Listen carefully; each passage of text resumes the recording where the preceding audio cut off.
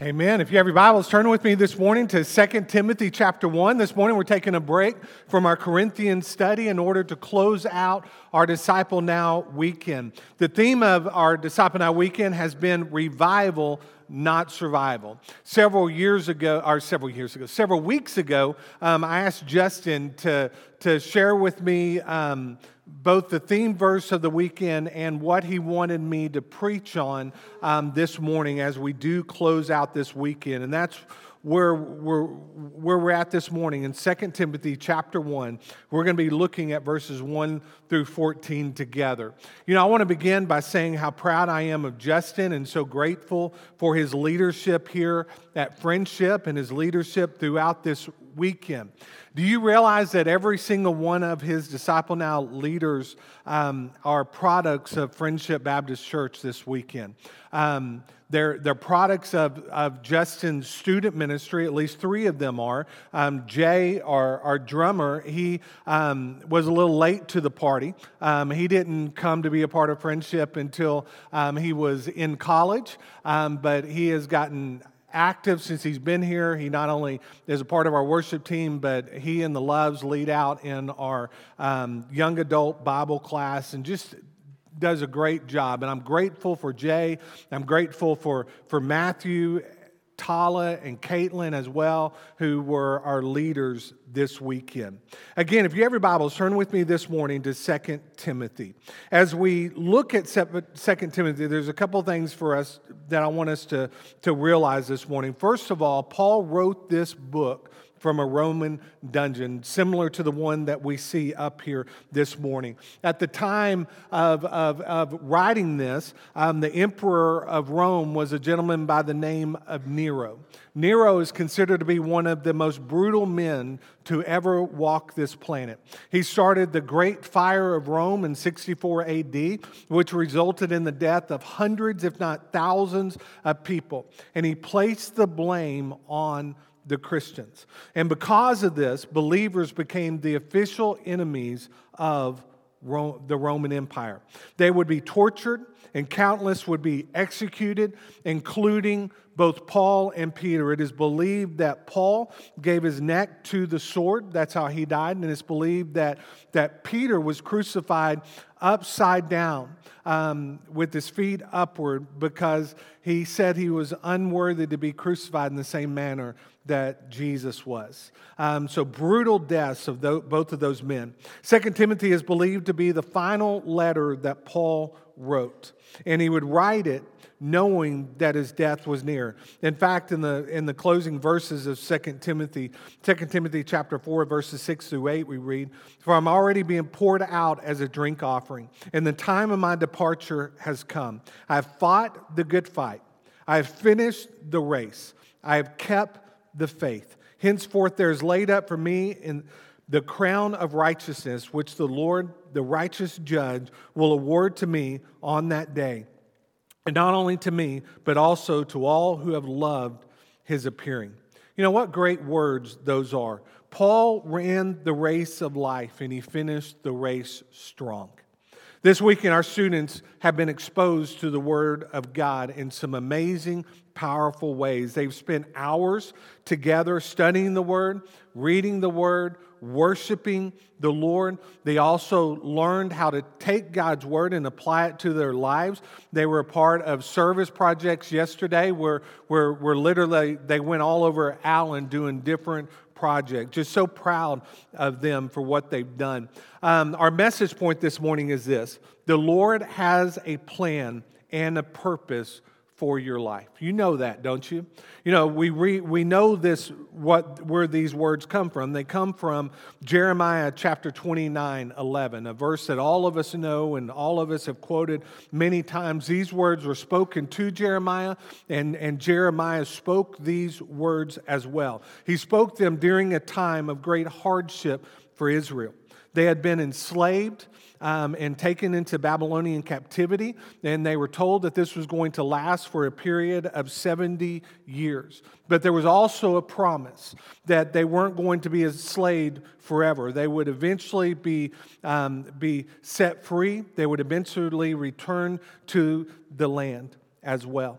I want you to know this morning that God has a great plan and a purpose for every single one of our lives in this room. He has a great plan for our children, for our students, for our young adults, our medium adults, our old adults, all of us in this room. God has a great plan for us. This morning, let's look at some encouraging words from Paul. First of all, our first point is this: do not be discouraged. In 2 Timothy chapter 1, verses 1 through 4, we read, Paul, an apostle of Christ Jesus, by the will of God, according to the promise of the life that is in Christ Jesus. To Timothy, my beloved child, grace, mercy, and peace from God the Father and Christ Jesus our Lord. I thank God whom I serve, as did my ancestors, with a clear conscience, as I remember you constantly in my prayers night and day. As I remember your tears, I long to see you that I may be filled with joy. Now, Paul was an encourager, wasn't he? He was a great teacher. He was an equipper. He wrote 13 of our New Testament books. His purpose in life was to be used of the Lord, to glorify the Lord, and advance the gospel throughout the known world. His purpose also was to strengthen Timothy and others for the task that was set before them. Paul believed in Timothy. And I love this. Paul prayed for Timothy. There's no greater encouragement than knowing that someone is praying for you. Do you agree with that? Do you agree that, man, when you know that somebody's praying for you, man, there's this comfort that comes with that. There's also power and that comes when we pray for other people as well. There's no greater joy that we have than being able to pray for other people. Over the past several months, my friend Peggy back here has been dealing with some health issues. She hasn't been at church as much as she would like to, but I'm so glad that she is here this morning. Here's what I love about Peggy. Peggy, I'm not going to say your age unless you tell me it's okay. 91 years old, okay? And the thing I love about Peggy is this. Every single day, she prays for every single member in this church. She goes through our church directory. We need to give her an updated directory as well. I don't know what date she has, but she needs a new one, most likely. But she prays for everybody that's in our directory. So you are prayed for every single day by that amazing saint right back there. I want you to know that. And there should be encouragement in knowing that she's praying for you. And let me encourage you to pray for her as well. Pray for our other members of our faith family. Let's pray for one another. You know, Paul did not sit in that prison feeling sorry for himself. He remembered Timothy and others in his prayers. Let us remember each other in our prayers, and let us fight for each other as we do life together. Notice our second point, our subpoint is this. Paul rejoiced with Timothy. In verse 5, we read, I'm reminded of your sincere faith, a faith that dwelt first in your grandmother Lois and your mother Eunice, and now I am sure dwells in you as well. What I love about Timothy and his family is the transfer of faith that we see. Timothy's grandmother was a woman of faith, his mother was a woman of faith, and now Timothy is a man of faith. Parents, never underestimate the influence you have on your children and your grandchildren. I heard of four biblical scholars who were arguing over Bible translations. And I think that if you've been in the church long enough, you've known that there's been some people that have said, man, Paul wrote the King James Version, and that's the only book that I'm going to read and study. You've been there, you know that. But little heated conversation that these men had one time. One said he preferred the King James Version because of its beautiful, eloquent Old English. Another said he preferred the American Standard Bible for its literalism, the way it moves the reader from passage to passage with confident feelings of accuracy from the original text. A third man preferred the Living Bible because of its penetrating use of words and the turn of a phrase that captures the attention of the reader. After giving the issue further thought, the fourth scholar admitted, I personally preferred my mother's translation. When the other scholars chuckled at him, he responded, yes, she translated it. She translated each page of the Bible into life. It is the most convincing translation I ever saw. The best Bible is the one that is read and applied. That mama was a doer of the word, not just a hearer of it. There's nothing greater that we can give our kids and our grandkids than the transference of faith. I'm proud of you for doing that, my friends. Notice next, do not become cold, but be red hot. In 2 Timothy 1, verses 6 through 7, we read, "For this reason I remind you to fan into flame the gift of God, which is in you through the laying on of my hands. For God gave us a spirit not of fear, but of power and love and self-control." Now, I love that. Paul tells Timothy to fan into flame. Every time I see that verse, and I've shared this with you before, I think about the Fantastic Four. I think about Johnny Storm. When he yells flame on, what happens? Man, he immediately turns into this fireball, doesn't he? The word for fan into flame comes from the Greek word anzapuro, which means to stir up. The main part of that word is zapuro, which refers to, at the end of a fire, how there's just some embers that are left, especially if you don't tend to that fire. Those embers that are left are eventually going to go out, right? There is no indication that Timothy had allowed the flame of his faith to go out. But what Paul is telling him and reminding him here is that he needs to always make sure that he's stoking the flame of faith that is in his life. Man, how many of you like to start a fire? How many of you like to? I know Larry does because I've seen him do it. And I know some of others of us in this room love to do that. Not only do we like to start a fire, but we like to stoke that fire. Man, we add wood to it. In fact, if it's not breathing, we're okay with throwing it on that fire just to see if it's going to burn, right? But what we have to do if we want to keep that flame going, we've got to constantly stoke it. And the same picture is true of our faith. We've all been at that point where we have been red hot for the Lord. And there's also been those times when it feels like, Lord, are you there? Man, it feels like, that God has abandoned us. And we know that God hasn't abandoned us, but it feels that way at times, doesn't it? The reason sometimes that it feels like that we have to ask God, God, are you there? Is because during those times, there may be an ember there, but we're not feeding that fire, are we? We're not engaging in God's word. We're not spending time in prayer. We're not gathered around other believers. Man, it's important that we do these things. Paul is telling Timothy to always keep the fire stoked in order to get that optical flame. You remember growing up singing the song, "This Little Light of Mine"? I think we all remember that song. I'm not going to sing it, but the second verse of that, remember there was these hand signals that went with it. I won't let Satan it out. You remember doing that? Won't let Satan blow it out. Won't let Satan blow it out. I'm going to let it shine, let it shine, let it shine. Satan is going to do whatever he can to try to cause that flame within us to subside. But what we've got to do is we've got to make sure that we are constantly engaged in the Word of God. The reason we feel red hot after events like Disciple Now and mission trips and camp is because during those events, we're engaged in the Word of God, aren't we? We find ourselves studying the Word of God. We find ourselves not engaged in the things of the world. We're not engaged in the distractions of the world. But eventually we get back into life and we get back into being exposed to the things of this world. And sometimes during those moments, that flame feels like it's subsiding. To keep the fire stoked, we have to feed it. We have to be men and women of the Word. We've got to read the Word, hide the Word, pray the Word, share the Word. We've got to gather around the Word as well.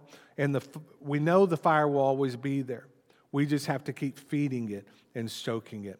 Notice our third point this morning is this: do not be ashamed of the gospel. In verses 8 through 12 we read, "Therefore do not be ashamed of the testimony about our Lord, nor of me his prisoner, but share in suffering for the gospel by the power of God, who saved us and called us to a holy calling, not because of our works, but because of his own purpose and grace, which he gave us in Christ Jesus before the ages began, and which now has been manifested through the appearing of our Savior, Christ Jesus, who abolished death and brought life and immortality to the light through the gospel, for which I was appointed a preacher, an apostle, and a teacher, which is why I suffer as I do, but I am not ashamed. For I know whom I have believed, and I am convinced that he is able to guard until that day what has been entrusted to me. You know, Paul is telling Timothy here not to be ashamed. Now, as we read through 2 Timothy, Paul shares some raw emotions with Timothy. He had done so much for the church. He had helped establish countless numbers of churches. He had witnessed an untold number of people come to faith in Jesus. He had suffered at the hands of those who opposed the message of Jesus. He had suffered, but that did not keep him from the faithful service he was called to. In fact, as he is wrapping up this book, in 2 Timothy 4, 9 through 11, he shares these words with Timothy. He said, "Do your best to come to me soon, for Demas, in love with the present world, has deserted me and gone to Thessalonica.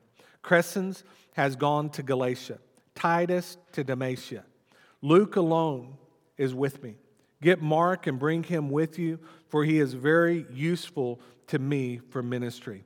You know, I've never been locked up in a prison cell, but I've known others that have been.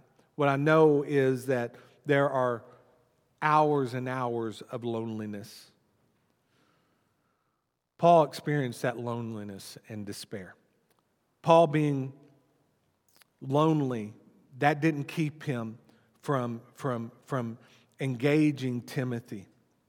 And what we know is life is hard at times, right? You know, as the saying goes, life is not a cakewalk, is it? As Christians, we are told that we will be persecuted. We are told that there are going to be temptations that we face. We are told that we will experience storms. Some of those storms are going to be sprinkles. Some of those storms are going to have some embedded thunder. Others of those storms are going to be tornadic, and some are going to be Cat 5 hurricanes. We know that. All of us have probably experienced one level or another of those storms. We have been told that these storms are going to come. And we know this, on our own, we will not be able to get through those tough times. But with Jesus and through His strength and through the gathering of His church body, we know we can. In John 16:33, Jesus said, "I've said these things to you, that in me you may have peace. In the world you will have tribulation, but take heart. I have overcome the world." Yes, we're going to have some tough times, but we also can be confident knowing that Jesus is with us. In Romans 8:28 we read, "And we know that for those who love God, all things work together for good, for those who are called according to His purpose." Let's look at 3 subpoints this morning. First, it's this: be bold. In verse 8 we read, "Therefore do not be ashamed of the testimony about our Lord, nor of me, His prisoner, but share in suffering for the gospel by the power of God." Love that. Do not be ashamed of the testimony about our Lord. Why is it that we often are ashamed to share the good news of salvation with others? I think part of it, beyond the worry and the scare of how others are going to respond, we share what we're passionate about, don't we? Man, I love my family. Man, I love my wife, I love my son, and I love my daughter. And I'll tell you that every single day if you'll listen to me. Man, I love this church. And I'm not ashamed when I'm out in this community to tell those that I encounter that I get to pastor you and that I get to do life with you. Man, I love the Texas Rangers. Man, I love that the new season is upon us. Yes, it's spring training, but, you know, opening day is coming. I love the Rangers. I'm passionate about them, right? I will tell you what I'm passionate about. You will also tell me what you're passionate about. If you're passionate about Jesus, you're not ashamed of Jesus. We share what we're passionate about. You know, several years ago, there was a poem that was written entitled "Fellowship of the Unashamed." And I don't know who the author of this is. I've seen different people kind of say that they wrote it, but this is what this poem how it reads. And I was first introduced to this back in the 90s. But it reads, I'm part of the fellowship of the unashamed. I have Holy Spirit power. The die has been cast. I've stepped over the line. The decision has been made. I am a disciple of Jesus Christ. I won't look back, let up, slow down, back away, or be still.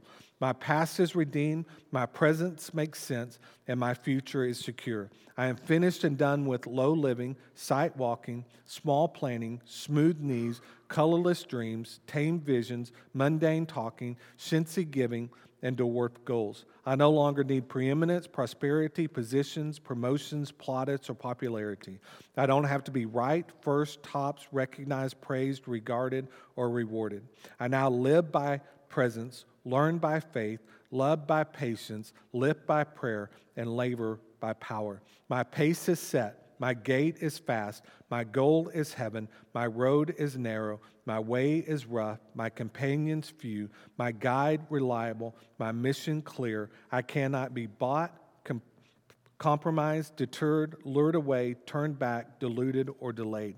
I will not flinch in the face of sacrifice, hesitate in the presence of the adversity, negotiate at the table of the enemy, ponder at the pool of popularity, or meander in the maze of mediocrity. I won't give up, back up, let up, or shut up until I've preached up, prayed up, paid up, stored up, and stayed up for the cause of Christ. I am a disciple of Jesus Christ. I must go until he returns, give until I drop, preach until all know, and work until he comes. And when he comes to get his own, he will have no problem recognizing me.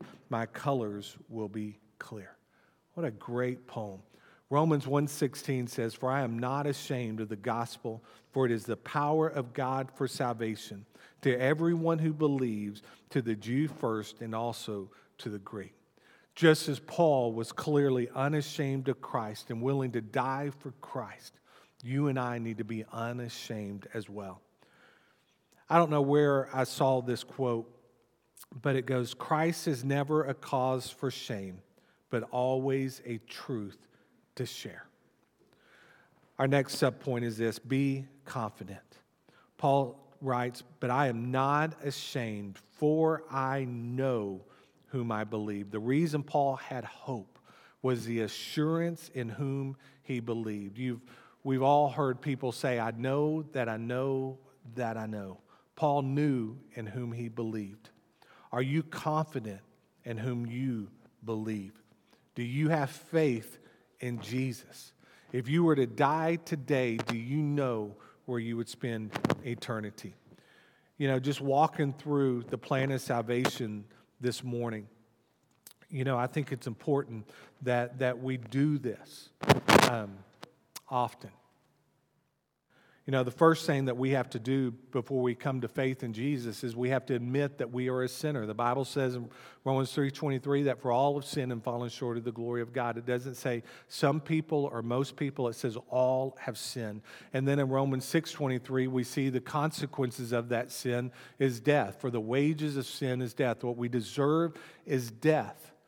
But, greatest but in all of the Bible says, but the free gift of God is eternal life in Christ Jesus our Lord. We have to first admit that we are a sinner. Second, we have to believe that Jesus is the only way to heaven. In John 3:16, and Jesus shared these words with Nicodemus, for God so loved the world that he gave his only Son, that whoever believes in him should not perish but have eternal life. All who believe shall be given the gift of eternal life. In fact, Jesus even said in John 14:6, I'm the way and the truth and the life. No one comes to the Father except through me. There's not 10 ways. There's not 10 million ways to the Father. There's one way, and that way is through Jesus and belief in Jesus. And the next thing that you have to do is you've got to confess your sins before Jesus. You've got to admit that you're a sinner. You've got to believe that Jesus is the only way to God the Father. And then you also have to confess that Jesus Christ is Lord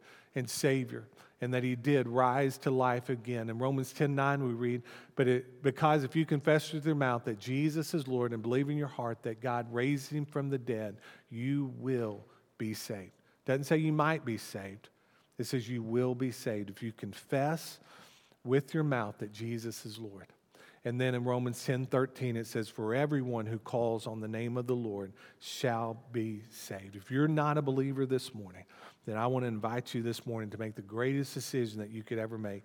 At the conclusion of this service, I'm going to be standing here at the front, and I'd love to share with you more. In closing, our final subpoint this morning is this: be on your guard. In 2 Timothy 1:13 through 14, we read, follow the pattern of the sound words that you have heard from me in the faith and love that are in Christ Jesus. By the Holy Spirit who dwells within us, guard the good deposit entrusted to you. I love that. Guard the deposit. Think of the Bible as it is, a rich treasure, a gold mine of history and poetry and literature and wisdom. God's word makes us better, doesn't it? It's useful. It's helpful. It is our guide. It is our roadmap. It helps us get through the hard times in life. It helps us to celebrate the good times in life as well. Evangelist Dwight L. Moody once said to a young person, this book will keep you from sin, or sin will keep you from this book. Some powerful words right there. 1 Thessalonians 2:4 says, but just as we have been approved by God to be entrusted with the gospel, so we speak, not to please man, but to please God, who tests our hearts. We are to guard this word because it has been entrusted to us. But we're not just to keep this word to ourselves. We've got to share it with other people as well. Let me challenge you as we close this morning. Just as Paul challenged young Timothy, he challenges us this morning to always keep that flame burning, always to fan into flame, always to keep that fire stoked. And we do that as we read God's word and as we apply God's word to our life. You may be here this morning. You may not have a relationship with Jesus, and today may be that day that you place your faith and trust in Jesus. I'd love to share with you more about how you can do that. I want to encourage you to stand together. I'm going to lead us in a time of prayer, and if there's a decision you need to make, I want to invite you to come. Let's pray together. Father God, we come before you this morning, Lord Jesus, just thanking you again, Father, just for the privilege it is to gather around your word. Father, we thank you this morning for the truth of your word. Father, that your word has been given to us, Father, to make us better, Lord. Your word has been entrusted to us, Father, so that we can not only guard the deposit, but also so that we can share your word with other people. Father, I pray this morning that there's somebody here that does not have a relationship with you, that today will be the day of their salvation. Father, just move in a mighty way this morning during this time of invitation. First, in Jesus' name we pray. Amen. Amen. You come.